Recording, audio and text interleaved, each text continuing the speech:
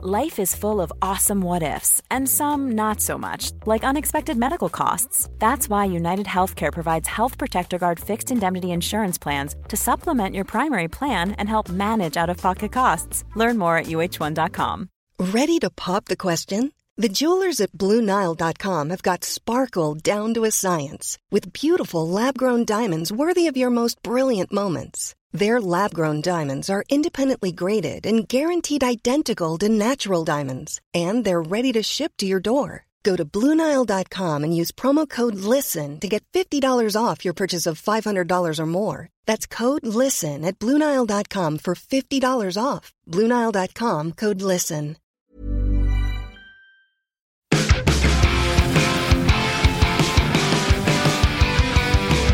And it's so cold, but it's time to wind up for the gaming week. Now, you can't go a day or two without something horrible happening in the news in regards to layoffs and all sorts of different, the ground underneath us shaking. Now, I did a news on something yesterday on the amount of the state of Sony. I don't know if you've been keeping up with this, and we are going to dive into various news stories, talking points across the industry. I haven't even introduced us. Going into this, shooting from the hip. I'm Scott Tilbert, that's Ewan Patterson. How you doing? It's really cold in here, Scott. It is very, very cold. We're recording remotely at the minute because our own roof is being repaired at the office, so we're sort of scattered a bit. There's mold and cobwebs, and at some point Spider-Man's going to come in to deal with it. Man. Mold man, but not just yet. But yeah, we're going to open on. Well, I wanted to just touch on the stuff that's happening with Bungie because that broke last night. Even though I did do a news yesterday on everything that's happening over at Sony, apparently the reality of what happened to Connie Booth was that she was fired. At least according to God of War creator David Jaffe and the sources within Sony that have talked to him. But it seems like Sony have got all this stuff going on with their push towards live services, making formerly single-player associated developers move on to multiplayer projects, and a lot of internal strife that happened with that. And then last night, at 5 p.m. UK time, it was reported by Jason Schreier that Bungie are the latest company to have a whole bunch of layoffs, including various veteran staff members, and including legendary composer Michael Salvatore, the dude that helped. I can't even think of the dude's name. Marty O'Donnell? Marty O'Donnell do the composing over on Halo, and then Salvatore was responsible for Destiny as well. He's had to update his personal website that just says "Gone Fishing" because it seems like overall that's the way to do it. Really, it is. But it seems like overall these people were given very little notice ahead of time of what was going to happen. Tons of Bungie staff over on social media, on Twitter, just saying, has anyone got any work? Because it's very much, last minute stuff. So I don't know what the hell's going on with Sony. We have another news story regarding PlayStation sales to get into, but just quick thoughts on the general state of things at the minute. It's just rotten. It really is rotten, isn't it? I feel like how many layoffs, layoff newses have come out over the last couple of months, and for like a massive studio like Bungie, which PlayStation only bought, was it last year? Apparently it's been 15 months. So yeah, it's year and a half. It's just really. It's just I can't say any other word to describe it. It might just be how grey everything is currently, how wet and miserable things feel. It's just depressing. It really is depressing that all these talented people who have been roped into this big studio apparatus, the publishing apparatus again. You'd think that they'd get extra security from that, and yet, even with profits going ridiculously well, PlayStation says literally the other day was like, oh, we're expecting the PlayStation 5 sales this quarter and next year to be like the best ever. It's like even with that kind of backing and grounding, their jobs aren't safe. The Bungie side of things, because obviously haven't been with them since almost the very beginning. I never played Marathon or the original stuff that they did over on Apple computers or whatever, but been there since the Halo days. And it's like they did all of Halo, they didn't want to do Halo Reach, and they ended up doing an extra Halo game. And then they broke away and they became they did Destiny for Activision, and then apparently that was a living hell. And then they broke away from that, they became independent, but they kept the IP. And I remember at the time it was Jason Schreier as well reporting for Kotaku that there were popped champagne corks and cheering and celebrations that they were able to break away from the Activision model whilst keeping Destiny. And then Destiny had a way better run for a good few years, and it was like, okay, cool, you guys have you have your own destiny in your hands, that's great. And then it was insane when they signed with PlayStation, and it was just but the assumption that you do that is obviously to fund bigger projects or whatever you want to do that you couldn't do beforehand, and then to then lose veteran staff, to then lose the people who had stuck around that long, just seems like a massive shame. I was watching Alana Pierce's breakdown of just how many people have been let go, and it's over 6,000 people across the industry at the minute, which I think she said accounts for, it might be about 30 or maybe it's less than that % of the industry staff across this year, kind of thing, especially across the last month as well. And there are various websites now tracking this stuff, because every other day there's another story about just how many people are being let go. But it's just a shame. Like, if Bungie and Sony can't make it work, if Naughty Dog are losing contractors and then Bungie are losing staff as well, to me it kind of shines a light on, like, yes, this has been an incredible year for gaming, but I do wonder about how much the sales are actually there. Like, how much, like, let's say there's 20 must-play games this year. I don't think the average person is keeping up with even half of that. I think they're playing a fraction of that. And the only thing I have to go off is I put a tweet out just asking people, are you actually keeping up with this stuff? And most people were saying, no, I'm picking one game every sort of few weeks. And it's the same for the people that I talk to in real life as well.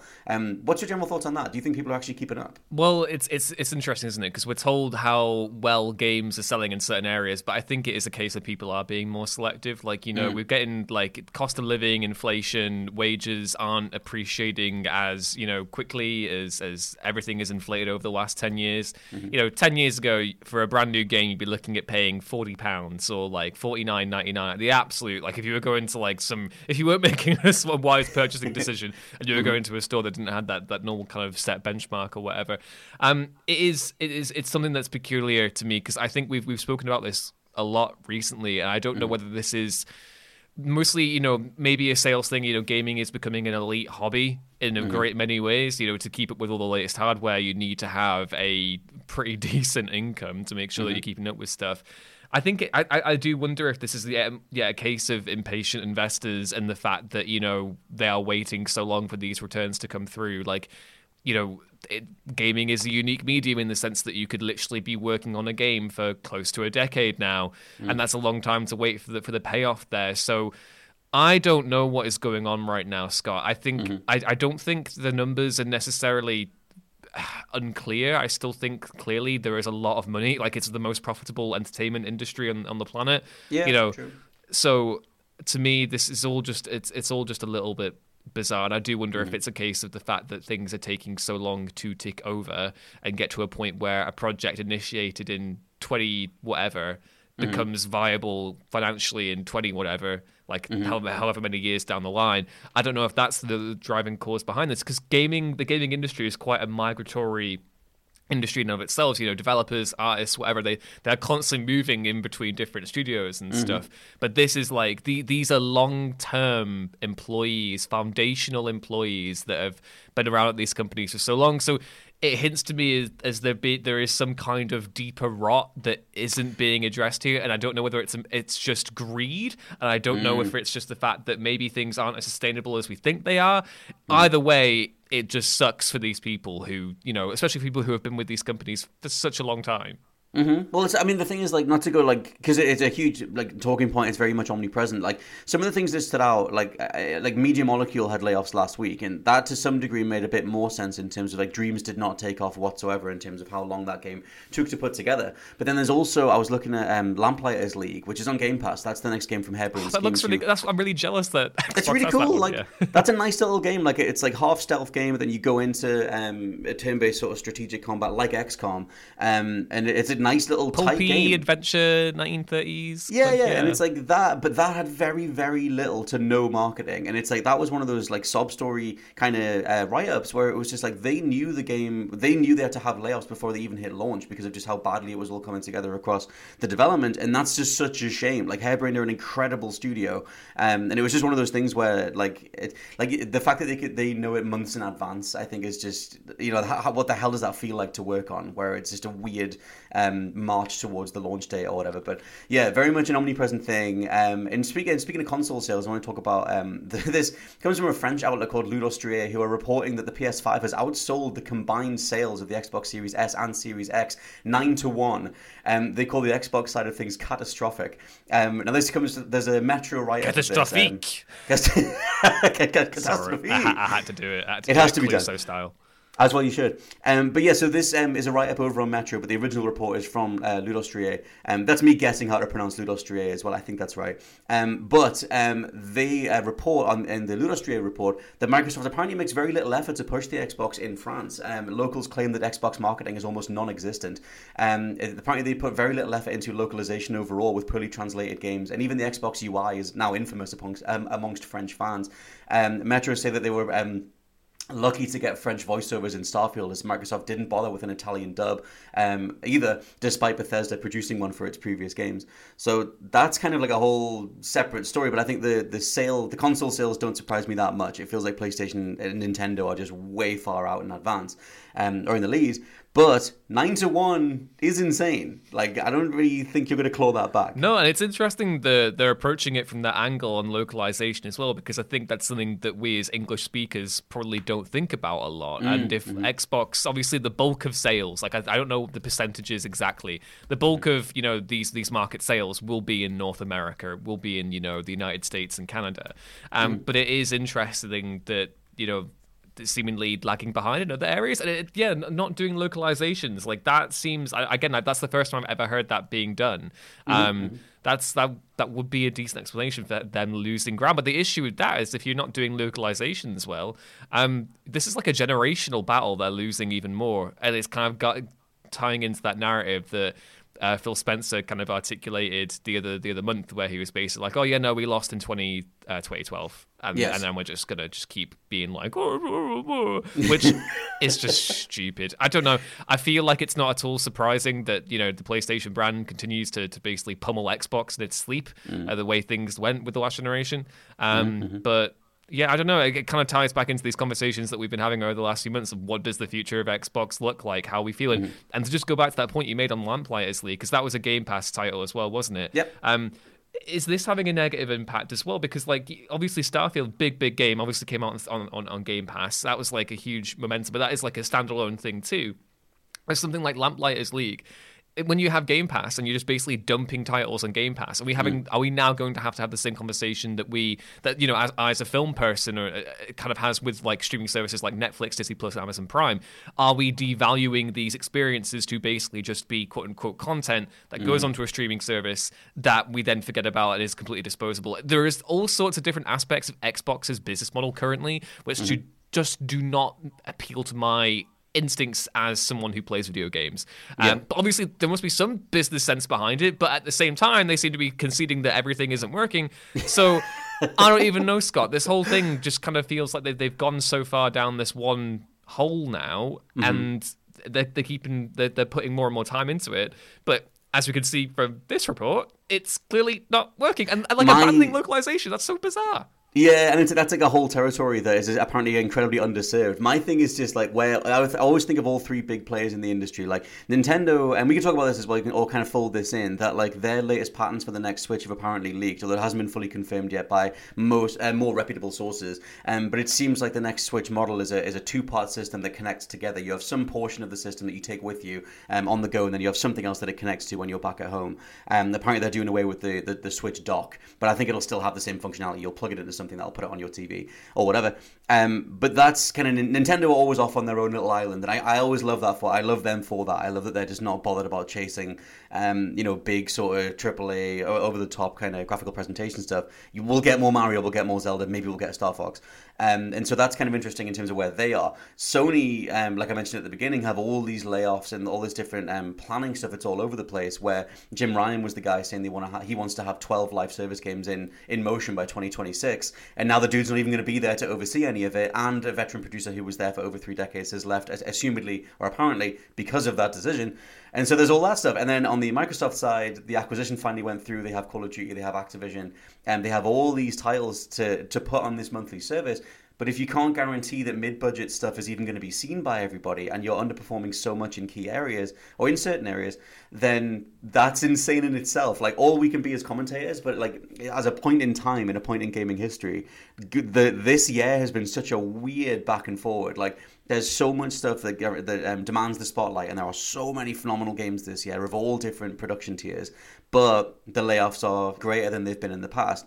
And it's one of those things that it just makes you wonder what the hell next year is going to look like. Does everybody calm down a bit and just focus on something else? Or do we keep trying to make these giant plays for live services and monthly services? Yeah, I mean, it's weird. I feel like, again, with going back to film, it just feels like we're at a big transitional ruction point in these industries right now. The way that entertainment is being, digested, how it's being made. We're going to talk about AI in a little bit as well. It feels like a very bizarre time where things are there are a lot of successes, but it's punctuated by human misery, and then also like, you know, just like, I don't know, Scott. I'm feeling very glum today, which probably isn't helping things in general. But it's because our roof's falling in, mate. Yeah. But it's just, I find this whole thing, like, it almost feels like Xbox is on autopilot right now, and it's just kind of just like, yeah. You know, yeah. Well, like the leaked stuff from Phil Spencer's emails from internally within Microsoft. Obviously, he's head of Microsoft Gaming, and then like the general conversations he was having about Xbox, and then them just sort of realizing what state Redfall was in after it launched, and just sort of the emails that came out about like Spencer saying that, what do we actually have? What are we actually leading with?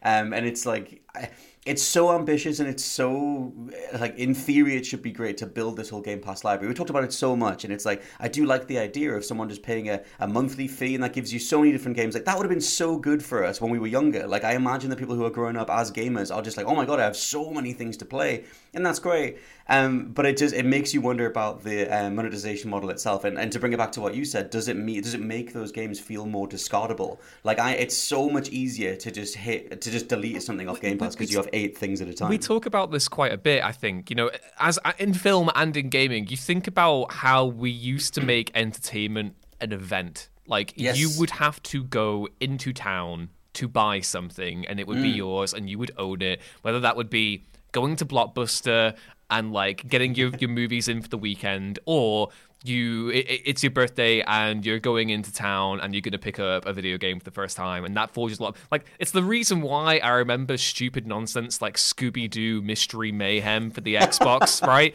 Because I went into town, I bought that game, I was excited to play it, I had it, I owned it, and I played it a bunch, right?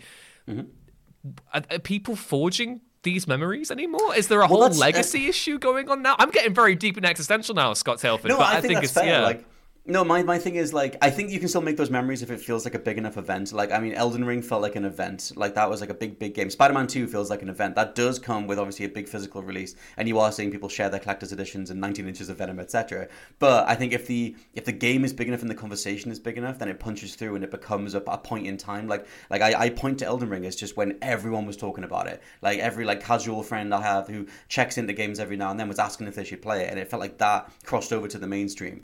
And it's I think if it's big enough, then it crosses over. But it is that thing of just like, where we don't incentivize physical purchases, we don't incentivize anything other than just preloading and playing at midnight. And I do love that. I love the immediacy of it, but I know exactly what you mean. It's the same thing. Like, growing up, people would be like bragging about going to the midnight launch of like the new Halo or new Call of Duty, or like, oh, waiting for the postman to get here on like launch day, or is your copy come in yet? But now you can just literally press a button and it downloads and it's there to play. I don't know. It's weird. I feel like, again, I'm going into a whole old man yells at cloud thing. But if we're talking about like going back to the localization stuff as well, like the French language is one of the biggest, most widely spoken languages on the planet, and to just discard that again, like, I feel like there is a generational issue here. I mean, I'm not saying that gaming is not going to be a part of people's lives or whatever, because it's clearly again continues to be the most profitable, most biggest entertainment industry on the planet currently. However, it does make me kind of anxious. We got all this new media coming in as well, which is all very disposable and stuff. How are people? What is gaming going to look like? Like, exactly. X many years from now? Where it's kind of, I don't know. It's I imagine people were having these exact same conversations in like the bloody 80s, 70s or whatever, when we were moving and evolving with technology and different forms of media or whatever. Like, television comes in, the movie industry is like, oh god. But I am kind of just. It's a curious time to be around. Yeah, well, the thing is, like that, like, I imagine, every previous decade would have mentioned whatever the big changing of the guard is. Never before, though, as far as I can think of, have we changed the fundamental transactional model at the heart of it. Like, that's the big change now. And then the idea of you pay one monthly fee and you get a selection of games, and you're assuming that they're curated, to give you sort of things that are worthwhile. And if that model doesn't work, and then you have to increase the monthly amounts because that doesn't fund the titles in the right way, which, I mean, there's a lot of crossover with the TV models and the movie models, where Netflix keep raising their prices. Disney Plus have gone up like 3 times this year, and it's just like, is that actually going to work out? I think the assumption was that they would lead with a lower price point and millions of people would come on board and it would sort itself out over time, but that just hasn't happened. The general model I see people doing now with the monthly services is rotate through them. Like, people have like 1 or 2 active at a time, and then they just rotate. And it's like, at the minute I have everything, but I'm going to start being a rotator. Like, I see that way more often now. And it's like you save up the things you want to get. Like our own side does it. Like she'll wait and be like, okay, I want to watch Castlevania and Fall of House of Usher or whatever, so I'll get Netflix for a month and I'll do all of it that month. And that, to me, that does make more financial sense than just sort of sitting on it every month. And I wonder whether that's taken hold as well. But like fundamentally, that transactional model is the thing that's changed, I think. And it's like, it's not unless you get someone like Sony putting so much marketing money into Spider-Man 2 that you don't have those big events, like you said, whether you're playing at midnight or you're picking it up on the launch day or whatever. But yeah, what are the biggest conversation in gaming? Like, is like the big overall thing is what the hell model does customers actually want from their games, and then how does that match up with the budgets and the expectations? But yeah, just an interesting thing to throw in from the French outlet Ludostria. But yeah, also you mentioned before AI stuff in games. This is the next big talking point. People might have heard of a game called The Finals. This is made by a bunch of ex-Battlefield devs, and it is ostensibly just a big competition sort of, what the hell would you call it? Reality game show focused, themed, like FPS with lots of destruction and stuff. Gameplay-wise, it's like very impressive, speaking as a Battlefield fan.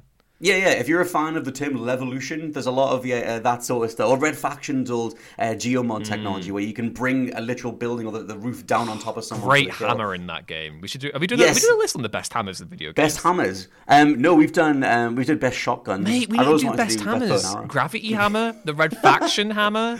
Oh my god, from Halo, the big gravity hammer. That's a big shout. You've also got Thor's hammer as well. Yeah, we might have to do best hammer.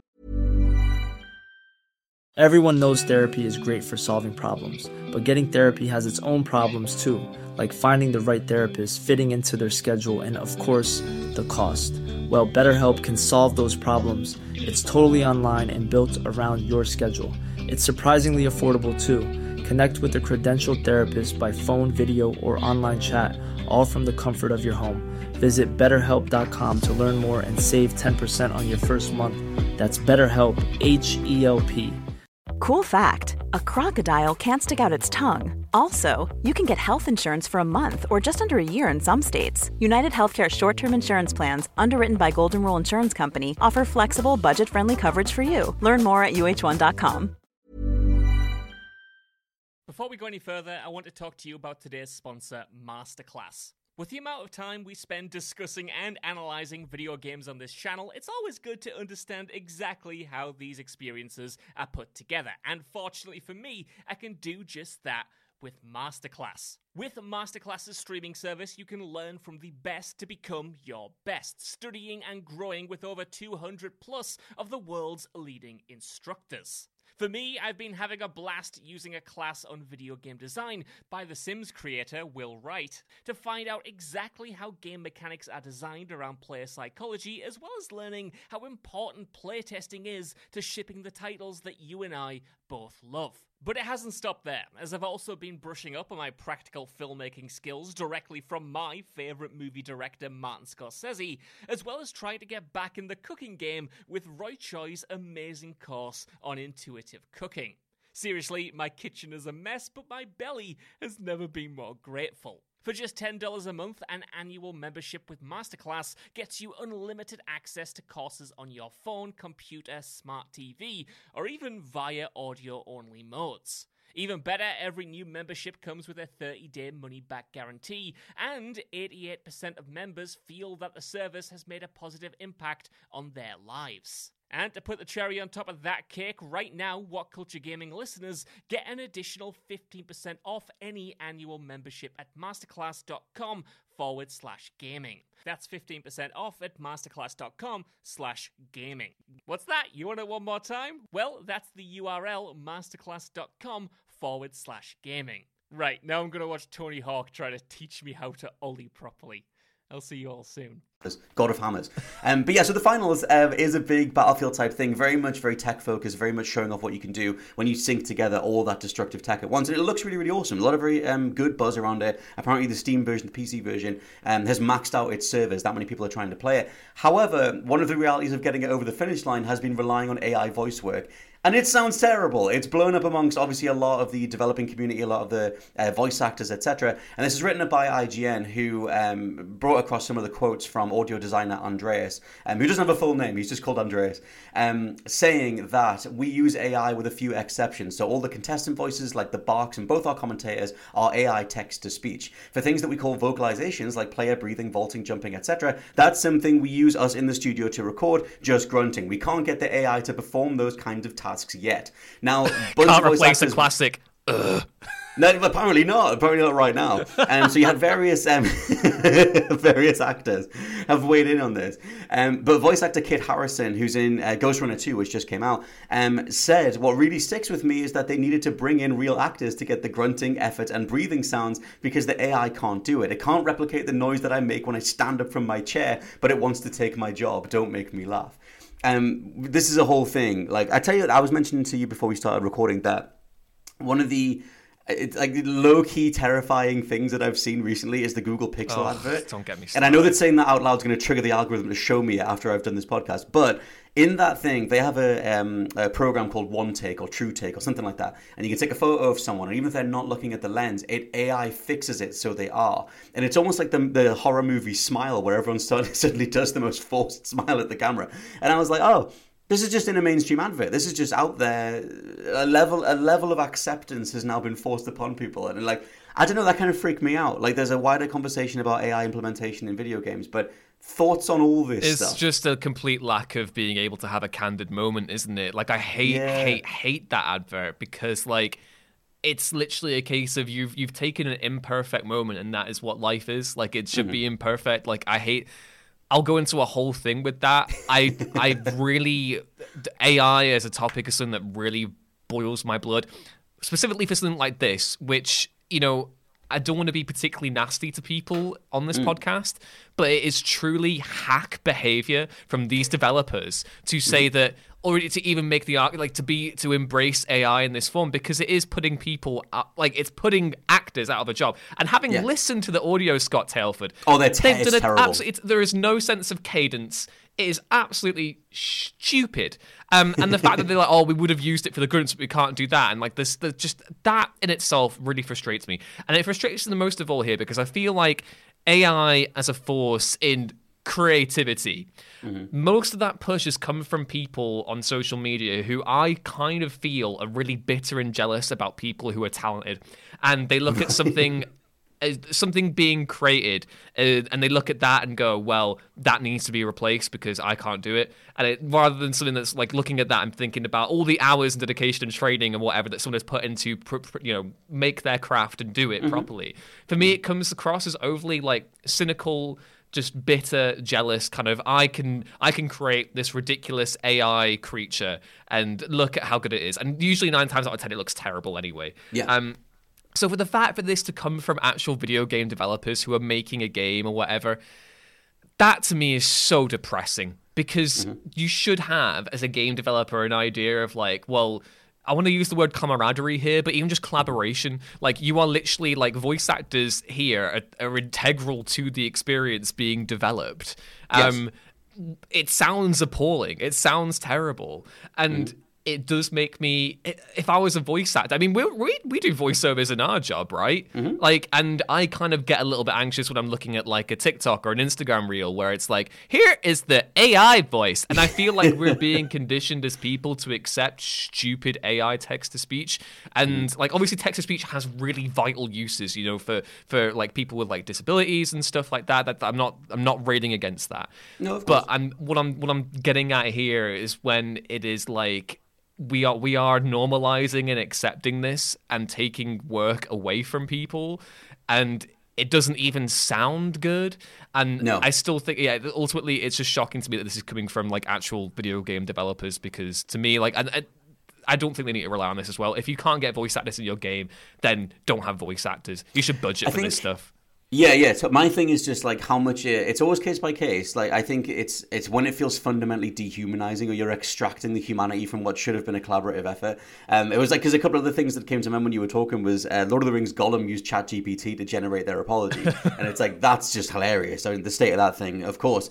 Another example was Cyberpunk 2077. I forget the name of the character. It's the guy, it's the Ripper Doc that helps you out at the very, very beginning. That actor passed away. CDPR said they had enough voice lines from that guy to to make a voice pack, and then they signed that off with the family to do more stuff with him. That's an interesting test case as to. I'm weird with that stuff because it's always just like, what would he have wanted? When do we let people go? I mean, again, exactly, I can't speak because I don't know who that voice actor is. I'm not involved in the development. Obviously, it would be way more emotional for people involved in that game, and they got the family's permission and stuff. But this comes down to the fact that, like, I know James Earl Jones has literally signed off to have his voice used for Darth Vader for a while. But like back in 2008, we had a guy who voiced Darth Vader fine as an impression, and it didn't like. It's the inability to like, keep people as digital constructs and turn them into brand rather than people like. Yeah, but sorry for interrupting. No, absolutely, man. I think like again, like it's one of those big conversations. Because another thing as well is that like I use AI every day, like a lot of people do, and they just don't realize it. Like a lot of the like it should be, and as a tool as well. Like, and it should be a tool. I remember the conversation when SpeedTree was introduced into gaming way back in like 2007, 2008. The idea that you could click a button and generate a forest, and there was a similar conversation then about like, oh, but shouldn't we be designing every single part of this? And then it was all the different parameters that you could input into SpeedTree to generate environments, because it's just such a labor intensive thing to design an entire open world when you could just give it a first pass and then go in and tweak it from there. And the philosophy is quite similar to where we're at now in terms of like, it depends on what the utility is.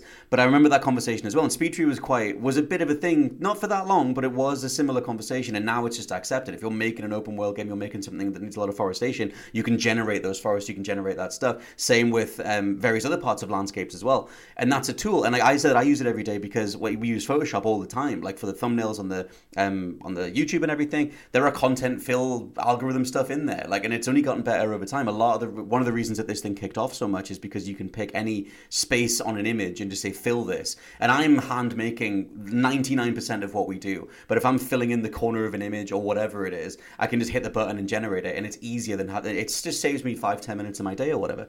And so that thing of like using AI to boost the overall vision, I'm more fine with that. It's just always going to be case by case. That's it as a tool, isn't it? It's augmentation. You are helping someone be more, if you want to boil it down to the pure cold capitalism, you're making someone more efficient at their jobs, aren't you? Like, someone would have designed different trees and like put them on like that. I understand that. For me, it's literally like it's excising the human element entirely and replacing it, and the idea that it doesn't sound bad is baffling to me. Yeah, and it's like for me, like the weird talking point, which obviously isn't game related, but it was that Pixel where I just sort of realized, I thought it was a joke. I thought it was going to be something else that would reveal like, the ongoing conversation about AI, but it was like, nah, Google's just pushing ahead with this stuff. And then you have it in various video games, and it is a big talking point. I think it's weird. Just the people who actively advocate for it, like the general, and I'd be fascinated to talk to those people. Like and I get the weird sort of sci-fi bent to it, where if you've been brought up on certain movies or certain visions of sci-fi futures, you're like, oh, look how cool this is. And it's like, I don't personally think it's cool. I'm like, oh, I guess look what this particular piece of software or algorithm can spit out. Look at that. But the second you start saying it's more important than an actual human life, that's weird. The thing that I get from the big AI advocates, and I'm talking about AI in art here, is that it's always got a kind of malicious intent behind it. Yeah. There is always some sort of thing like, I did this, and like, we can replace artists, and we can do this, and it only took me X amount of hours, and I made this thing, and blah blah blah. It always, when actual artists respond to that with anxiety, and they're met with like, frothing anger from like the AI people, it all just comes across to me as being like, I don't know, it feels, I can't imagine wanting to do a pursuit in life, Scott, that I wanted to half-ass. Like if I wanted to tomorrow really get back into doing drawing again, because I did that when I was younger and then I kind of lost a passion for it. I wouldn't go, okay, I'm going to get this AI software that I'll put a prompt in and it'll draw for me. Say the word landscape and sunset. Claim it is mine. Like that to me is baffling. There's no endeavor there. There's no whatever. And like same as writing. Like I love writing when I get into the right headspace. Honestly, breaking down the wall can be hard sometimes. But again, like I don't understand the creative satisfaction. And to me, I think it's just non-creative people treating art as if it's a maths problem and not something that. And again, that boils into even larger conversations that we've got like politically at the moment with the idea of like humanities subjects being devalued, the idea of like science and technology and maths being like the big focus in schools or whatever. It's an act of cultural vandalism. Like it genuinely is. The thing is like that idea of, like you said, like trying to quantify quality, trying to put numbers into expression, like that is so endemic of where we're at across the board. We mentioned so many TV and movie models before, Netflix and everything else. David Zaslav and Bob Iger being in charge so much and for so long does commodify and make numeracies out of expression. And it's like, but you see them all fail. Like it's one of those things where it's always, you can't fight progression, you can't fight progress. And that's always an interesting conversation because it has to be retrospective. When we're in the moment, there's all the space to push back on certain things. Like NFTs for their 1 month in the sun, it was like, oh my god, this is the future of, for the same people, that's the future of ownership. Oh my god, this is what this is. Power to the people, everything else. Completely failed, completely went away because it wasn't progress. And it's just one of those things where, is AI implementation the actual thing that sticks, or is it just the weird thorny conversation for now? I imagine it'll settle in the way that it has for over a decade now, where it's a tool to help artists. Because as someone, like I said, who makes artwork all day long, or as part of my job, it is just easy to click a button and fill that background thing in. But I'm not replicating the angle, the bulk of what I'm putting out there. It has to still feel human. I just don't know if it's just my general, complete personal thoughts on it, but I'm too humanist. I'm too in love with the natural world. I care too much about living things to care about a synthetic replacement. I chemically do not care about that. I can't. Yeah, I completely agree. And for what it's worth with this game, I'm not going to be checking it out at all. I would have been interested, but I will not be looking at it if this AI thing is like a regular feature. And then, to be fair, the guy's put his he's shown his ass to everyone here by saying, we would have done it for grunts, but we couldn't even do that. So clearly there's no moral quandary for him with implementing these things. It's not even like it's a placeholder or anything. So that, to me, shows their attitudes to artists. So I am completely out. That's completely fair. I've already played it, but it was before I read the rest of this stuff. And the thing is, like, the way that game is presented, because it is like a big over-the-top game show, I found so much of it to be quite discordant anyway. And the cadence, like you said, and the voice acting and everything, it is very just phoned in 101. I kind of thought that's what they were going for, but it seems like they're trying to do it genuinely rather than ironically. But yeah, gameplay is solid enough, but I think it is a fascinating talking point, especially with this many people playing it. How many people notice, for one, and then how many people, like, does it kind of succeed elsewhere kind of thing? Because that's at the heart of it. I like the idea of a bunch of ex-developers of a major corporation breaking off and doing their own thing, and it's like, that's kind of a whole other wrinkle to it as well. Next big old talking point is Dead Space 3. Interview with writer and co-producer Chuck Beaver saying that they weren't allowed to make a horror game from the beginning from EA, and if given the choice, he would redo the entire project if given the chance. This is written up over on Eurogamer. Beaver said that he would keep the lore that you find out in the game and have partner Ellie there, but in a different relationship with Isaac, but he would redo the entire main story. Reiterates that the team weren't allowed to make a horror game from the beginning. So the plan with what they ended up doing was trying all these different things that would expand into other gameplay genres, but all those bits together not only didn't generate a new audience, but they lost the old audience too. Just a talking point around Dead Space. I finished Dead Space 3. There are parts of Dead Space 3 that I genuinely love, but there's bits of it that are completely abysmal. I know you've not played it, but like because you played 1 and 2, general thoughts on the state of it. Yeah, I mean, it's sad, isn't it? I remember this being a massive talking point. Was it 2012, 2013, 2012? I think, yeah.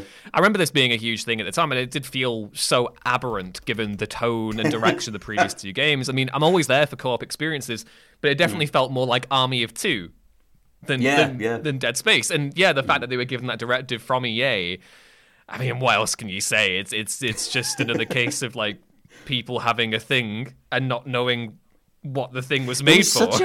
Such a chase Gears of War. Everything was chase COD for a bit, but it was chase Gears as well. Just Mass Effect. Just put more cover system stuff into it. Make it more like Gears. Make it more actiony. Mass Effect 3 and Dead Space 3 are two of the worst examples of that. And obviously they're both EA, and both shook out in much the same way, with the devs not being allowed to do the thing they wanted to do. Mass Effect 3 has millions of other issues too, but still, Dead Space 3's case, it's interesting because right now they've just remade Dead Space 1 earlier this year, and it went down really, really well. well as a sort of like solid modernization of what went before. But even I think it's a fascinating test case as a remake because they added voice acting, they changed the level layouts, they added different systems to it in terms of like where you want to spend your power as you go through the levels. You can choose to have lights on, or you can choose to have a motion sensor, or whatever it is. And I was like, that's a great innovation for a survival horror game.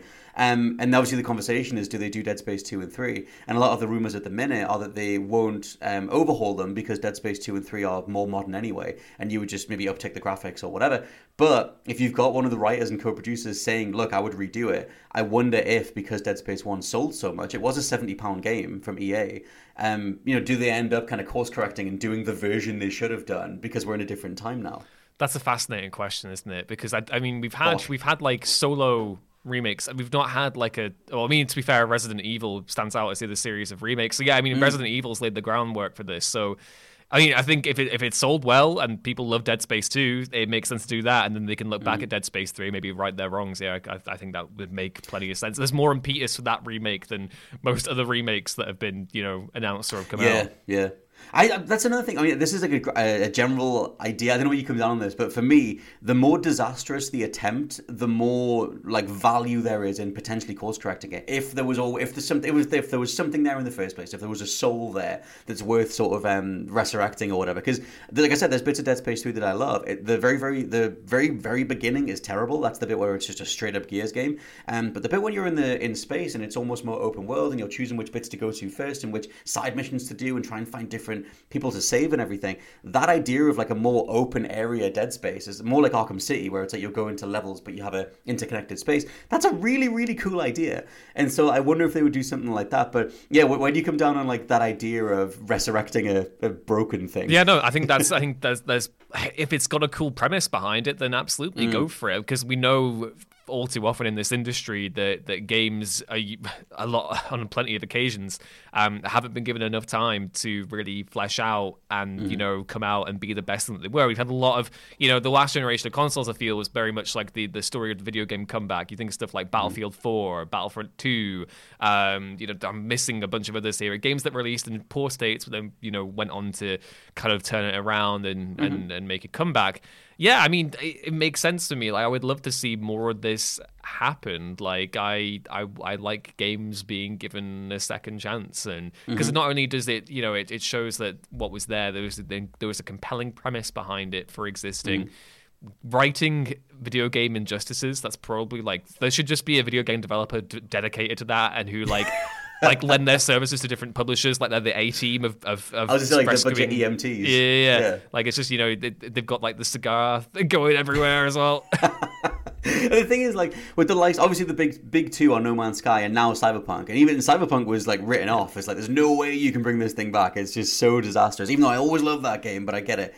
But it's one of those things where if you were in those planning meetings saying like, look, as soon as we announce a Dead Space 3 remake, the general response is going to be, oh God, get it away from me. That was terrible in the first place. But then navigating that marketing and just saying, well, we're making a Dead Space 3 for a new audience and whatever, and then pointing to the biggest catastrophes that were overturned, like I would love that. So we're getting to the point now in the Resident Evil remake series where we're getting to the games that were kind of more divisively received.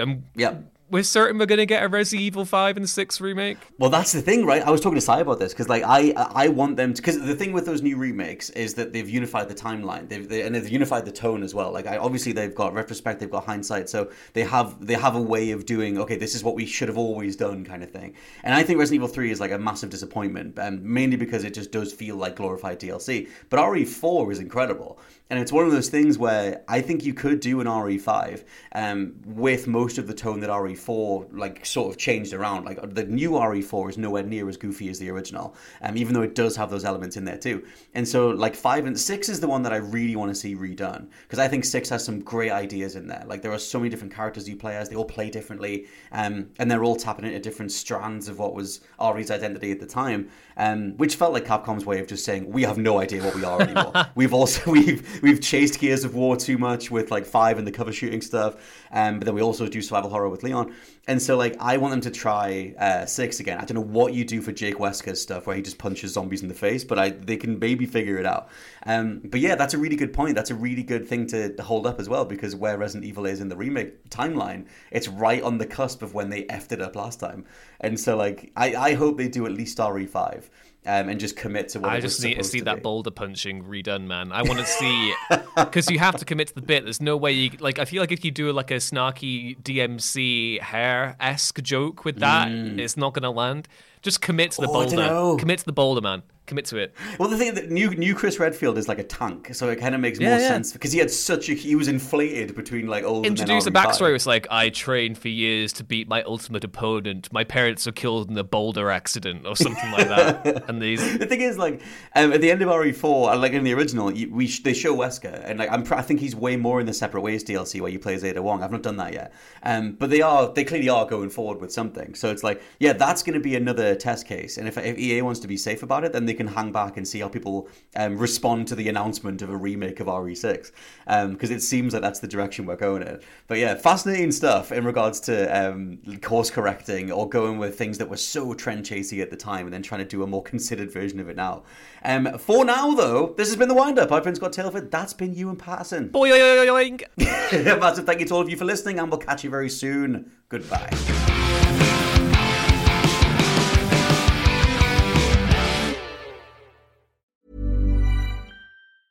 Hey, it's Danny Pellegrino from Everything Iconic. Ready to upgrade your style game without blowing your budget? Check out Quince. They've got all the good stuff, shirts and polos, activewear, and fine leather goods, all at 50 to 80% less than other high-end brands. And the best part? They're all about safe, ethical, and responsible manufacturing. Get that luxury vibe without the luxury price tag. Hit up quince.com/upgrade for free shipping and 365-day returns on your next order. That's quince.com/upgrade.